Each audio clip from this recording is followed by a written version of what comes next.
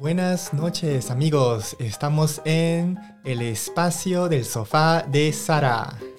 Buenas noches. Espacio Despacio de Sara Sofa 欢迎来到小沙发时光。对，大家没有听错，你在小沙发时光。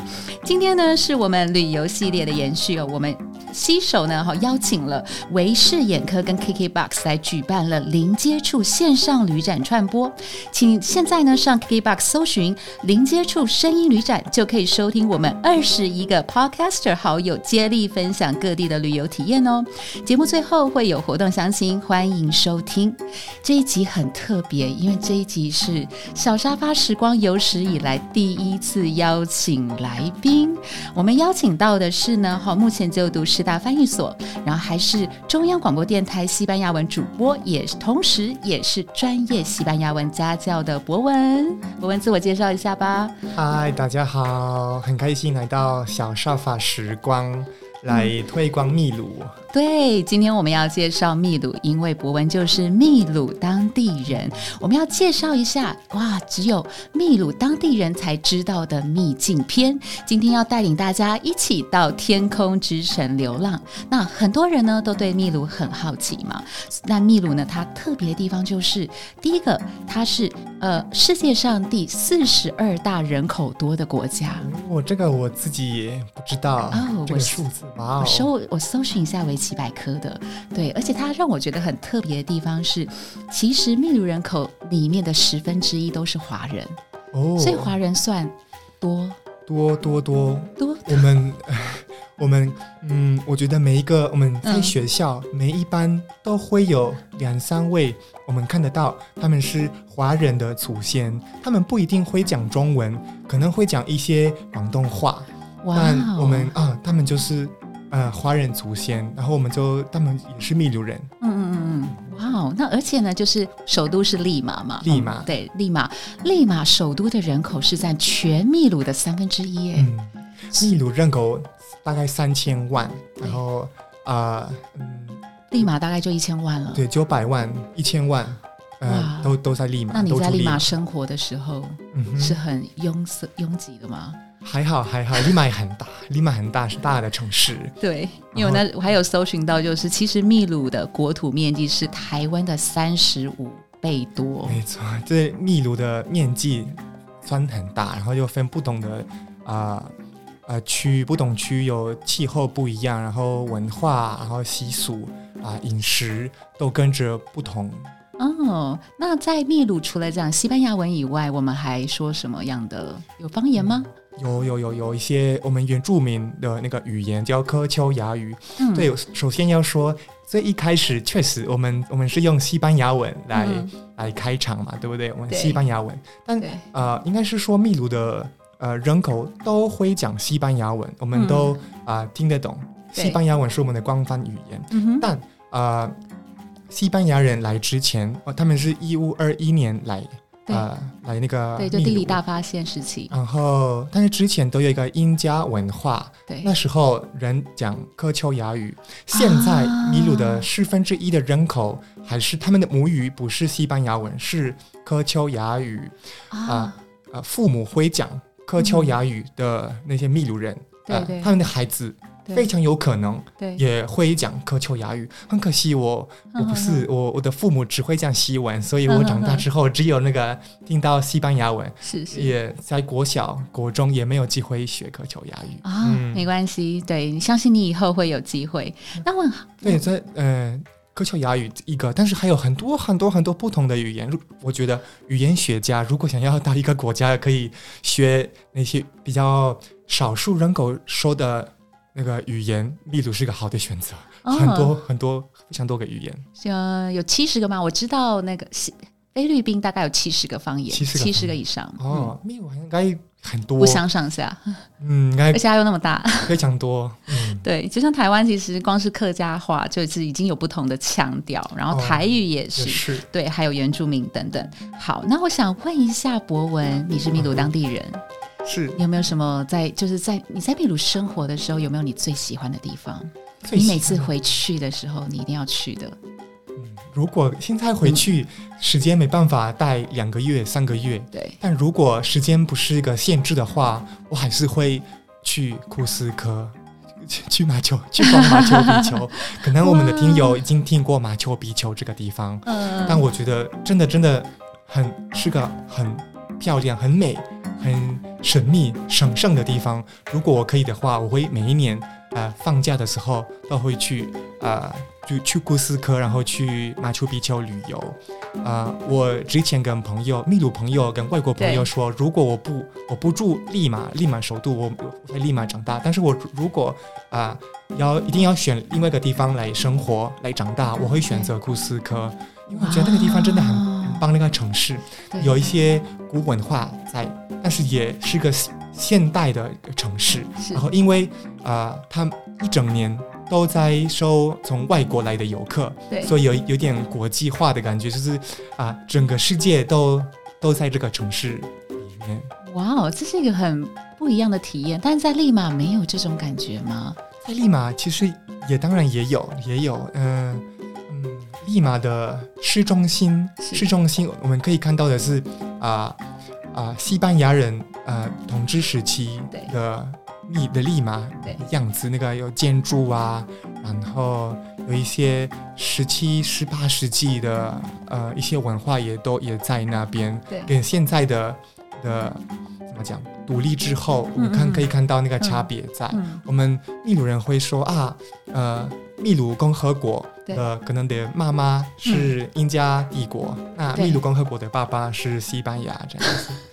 我们是这个混合的。怎么那么有趣？好，那我想要更深入一点，就是如果今天你又回到秘鲁，那你也没有这么多时间，然后你要就是你会回去，你会去再看什么地方？它可能是一间餐厅，可能是一个公园，可能是一个你小时候你爸爸妈妈带你去过的沙滩。你为什么会想去？我会想去。为什么？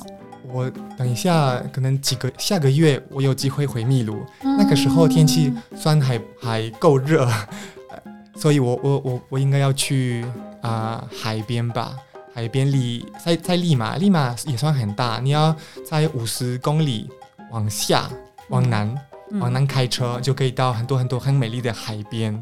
然后我记得我小时候都常常夏天的时候会常常去那边，我觉得那个时候食物好吃，然后又风景好，天气也好，然后虽然离大城市算近，但是你已经可以感觉已经可能脱离了那个匆匆忙忙的生活，你可以到那边放空脑袋，然后休息。那个海滩有个名字吗？San Bartolo， 是我爸爸妈妈小时候带我们去的海边。哇，好棒好棒！这都是在利马，算很近算不远，50公里。对，可以去。但当然，如果你有时间，你可以有非常多也非常美丽漂亮的海边。因为秘鲁分3大地区，一个地区是滨海地区，靠海是一条线，从北到南应该是2000公里，所以秘鲁非常多值得去的海边。如果你是喜欢冲浪的人，喜欢 surf， 你就一定要去秘鲁。从最北部的东北 Spura 再到南部的 Tacna 都有美丽的海边可以去。但是感觉2000公里可以玩1个礼拜嘛，2个礼拜是2000公里吗？应该是你说4000公里，对，我讲错了，应该是4000公里，所以真的非常长的一条线。但是滨海地区，我已经感觉到有海风吹过来了。真的，食物也好吃。如果你喜欢吃鱼、吃海鲜，真的会开心到那个叫什么？有一个很有名的一个成语，什么是？就是你不会觉得乐不思蜀对，乐不思蜀。你为什么要唠成语？OK， 好，叫成语下来跟那个感觉就是这样。我懂。这是滨海地区嘛，但是我们还有3大地区，第2大地区是山区就是我们的高原地区，对，有山脉。对，那边有气候又不一样，会比较冷一点点，然后那个温度差别蛮大，就是冬天或是很早凌晨的时候，晚上半夜会比较冷，然后夏天或是中午的时候会比较热。食物又不一样，那边可能要吃一些草泥马库里这些对，我们下一集会讲。然后那雨林地区呢？雨林地区很热的热带林，这是在秘鲁的可能最东边对森林应该是占秘鲁的面积的大半是森林。对那边也不一样，那边也会有鱼，但是鱼是在江河钓的鱼。你说淡水鱼吗？还是食人鱼？淡水鱼。对，淡水鱼。好听起来不错。水果一些也都跟滨海地区山区也不一样，气候不一样我们都西班牙文沟通没问题你会感觉这是不一样的地方，但都是秘鲁。哇那可以去秘鲁之前要找博文对，进修一下西班牙文。好，跟大家学习一下一些关键词真的对。那现在我们就一起来就是前进马丘比丘咯。我特别邀请博文的原因就是因为博文他之前告诉我说他是去过4次马丘比丘，然后我就想说为什么一个当地人要去4次？他跟我讲了好多好多，而且他讲到我真的很想去。你会带我们去嘛？对不对？会我已经答应你了，对不对？我一直很想要就是再确认这件事情对对对。那我去马丘比丘呢，你除了搭飞机到利马嘛然后再转机到库斯科市还是那转机你会建议是用搭转机转飞机到库斯科，还是去就是火车呢？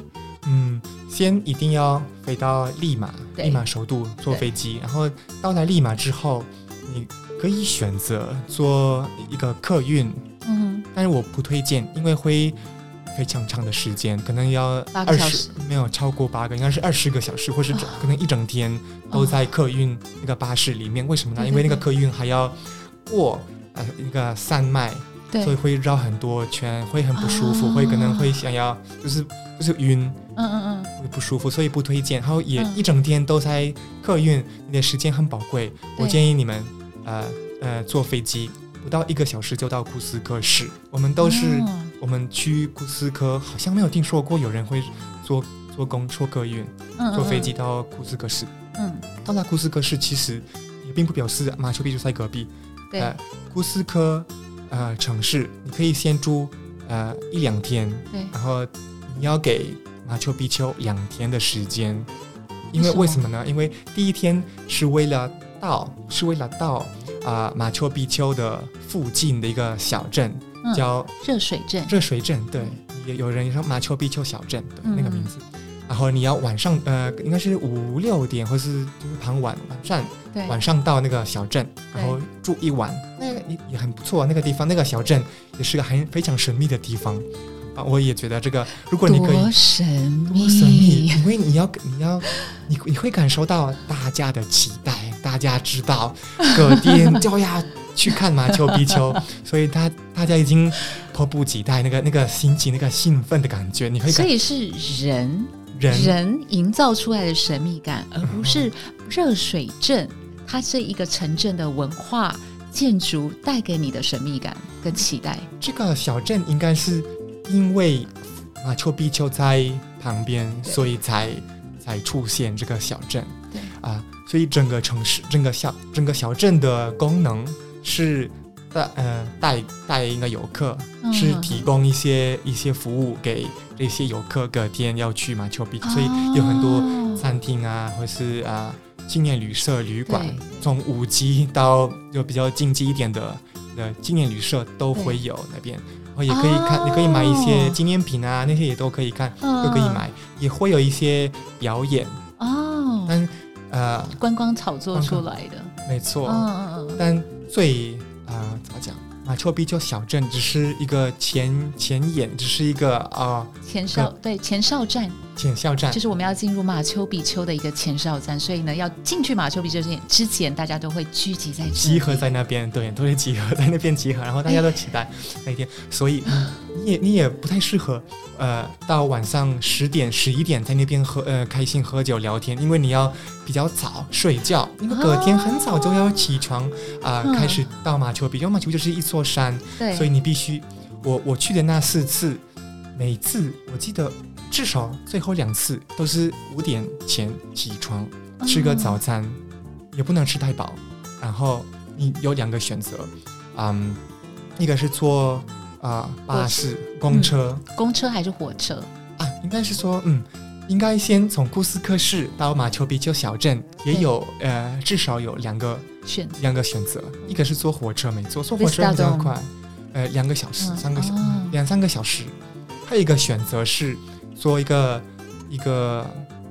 不是一个车子，可能有几个位置，可能10几个位置的公车的一台车稍微舒服一点，小巴士、中型巴士，然后搭那个我搭过的是那个中型巴士，中型巴士，对，巴士，到一个水力发电厂然后那个水力发电厂离马丘比丘小镇走路应该是一种登山3个小时，所以我推荐的是你要用那一个方式，那个第2个方式是先中型小巴士到中型巴士到水力发电厂，然后那边下车，然后开始走3个小时。为什么呢？有一个原因是在安全第一的前提下，如果你选择你可以忍受比较辛苦一点的到马丘比丘的方式，你看马丘比丘的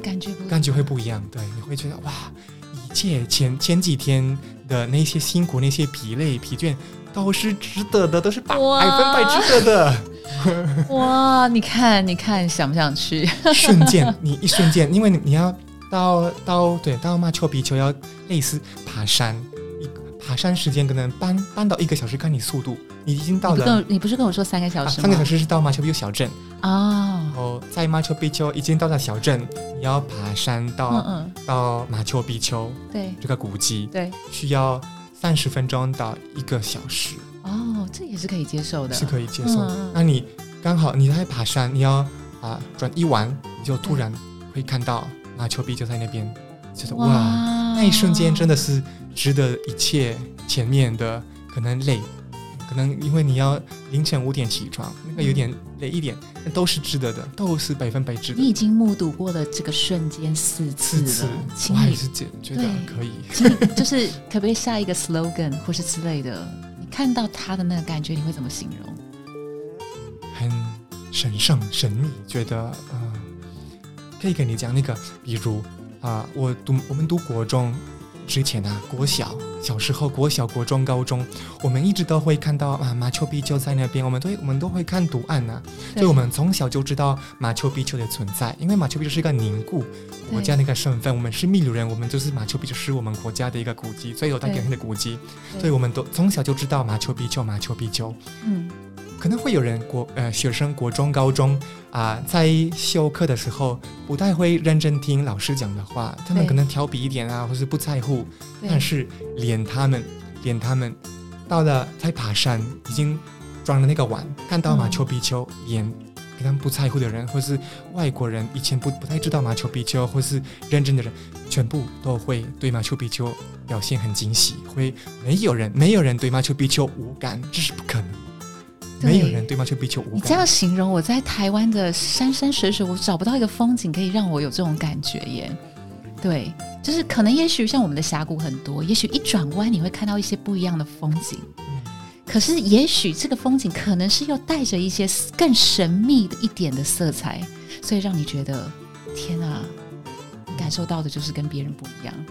对，所以我很好奇耶，你刚刚有提到就是你们从小就知道就是马丘比丘这个历史，是从多小？老师都怎么告诉你们的？老师是老师就是想说就照念课本教科书上面的文字就告诉你说这个秘鲁我们一定要知道，你不能不知道还是说呢其实老师会用一些比较特别的方式来介绍？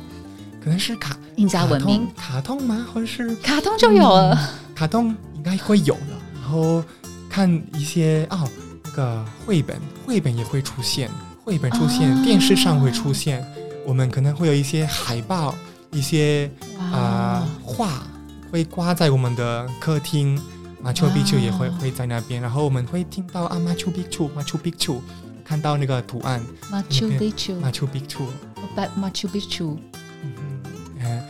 觉得这个古迹为什么我们会那么的感动？对我们觉得这个是一个我们那个马丘比丘可能是不是可能是那个印加帝国的时候被建造起来。对15、14世纪的时候，15到16世纪，然后到400年后在20世纪初才重新被出现，就被发掘了。对，因为它是一个很大的一个帝国。我那时候看资料，它是地跨秘鲁、厄瓜多、哥伦比亚、玻利维亚、智利跟阿根廷，所以你是可以说它是南美洲在15、16世纪时期最大的帝国，一直到西班牙人入侵印加帝国，然后中间有很多大家可以 Google 那故事超长了，我就不复述了。对，之后可是这一些我们可以说丰功伟业或是历史，一直到你刚刚说的19世纪又在重新的被挖掘出来。原来在那个时候居然是有这样的地方文化对文明出现，大家觉得非常不可思议。然后也没有被坏掉，都是可能是有树啊，当然有树啊，但是没有被坏掉。觉得我们那个觉得我们人都可能如果可以活到100岁，已经是很幸运，很不错，运气很好。但那个古迹300年都还在那边，未来的200-300年也都会在那边，所以是一个看到那个马丘比丘，我们的生活会有一个怎么讲？我们的时间那么短，马丘比丘时间那么长，然后一直都在。200年后的人看到这个也会感到惊喜，是一个很特别的感觉。我大概懂，就是也许是一种就是对于你自己身份，或是这个文化这一片土地认同的一个标志。对，就秘鲁人一定会提到马丘比丘，然后大家又去，大家又喜欢去，然后秘鲁人都很以就是马丘比丘甚至这个古印加文明的遗迹为傲，这样子。对，我觉得这很特别。而且就说到印加遗迹，其实除了马丘比丘以外还有其他的。其实对印加文化在整个秘鲁有很多的古迹，马丘比丘算是最有名。然后马丘比丘不只是我们都看到的那个图案，马丘比丘算是一整座山，都算是马丘比丘文化区。对，所以应该是说，你如果要逛马丘比丘，你需要超过2天，因为一整座山都是。有找到一个地方叫 Fortaleza de Guelap， 这个地方离马丘比丘不算库斯科县，不算库斯科县，在森林的比较北部，但也非常，这应该是最近几年开始推广的一个，也是古迹。我那个地方我可惜还没有去过，但我也觉得。我看了图案，看了一些图片，觉得哇，这个地方也很漂亮，很值得看，值得去。那就依地理位置来说的话，马丘比丘跟 Guelap 它是可以1天走完的吗？应该是没办法，没办法，对吗？去秘鲁应该要花至少2个礼拜吧。很难，你知道，因为你知道我们就是你知道，尤其很多观光客啦，就会很想要在短一点的时间之内，然后就是可以去逛完所有该逛的地方。可是我觉得听起来，因为秘鲁其实比台湾大35.7倍，所以如果我今天说今天1天可以逛完马丘比丘跟 Guelap， 其实可能就是一个很困难的事情，应该是不可能的，可能要分个3天5天之类的这样子。对，哇，所以呢，我觉得访问完博文，我觉得很开心，因为博文虽然是秘鲁当地人，可是他总是会让我就是引起我的另外一个想法，就是你有没有想过你为什么要旅行？你可以选择当一个观光客，你可以就是只是想到要出国啦，尽情享乐啊，还是呢，其实不管是你在哪个地方，你都可以去带回一个跟出发时不一样的自己。有的时候其实旅行呢不在于说你到底是去过了多少地方，而是在于很同意啊，而是在于说你对于那个你旅行的目的地的了解有多少。因为如果你没有很想了解它，你只想出国，那当然其实是可以是一个理由。但是如果你是想要借由了解它去重新的让自己转换成一个不一样的自己，我觉得这也是一个我很赞同你的说法。好像最近我们后现代人类嘛，可以这么说，我们很喜欢累积一些国旗，是国旗吗？对，累积一些国旗，或者是就是我的一些什么脸书啊，或者是 IG， 国旗放越多越好，或是去过的国家、去过的城市。但我觉得不如累积那些国旗，是你到一个地方，你会了解多深刻了解一个国家、一个新的文化，然后你透过那个比较有深度的了解，这会让你成为一个怎么样的人？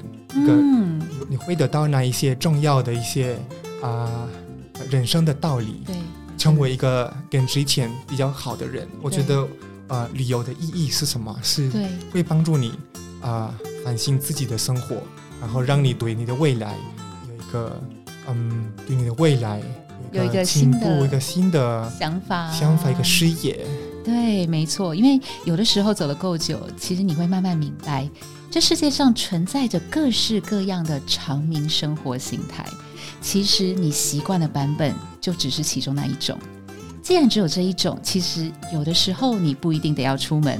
欢迎收听小沙发时光旅游系列，跟我们一起来一场美声之旅哟。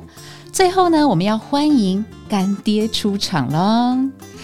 专业近视雷射咨询平台微视眼科5周年庆，携手 KKBOX 举办零接触线上旅展，现在就上 KKBOX 搜寻零接触声音旅展，全台首场的零接触线上旅展，它会在3月26号在元宇宙平台 Gather Town 等你到来哟。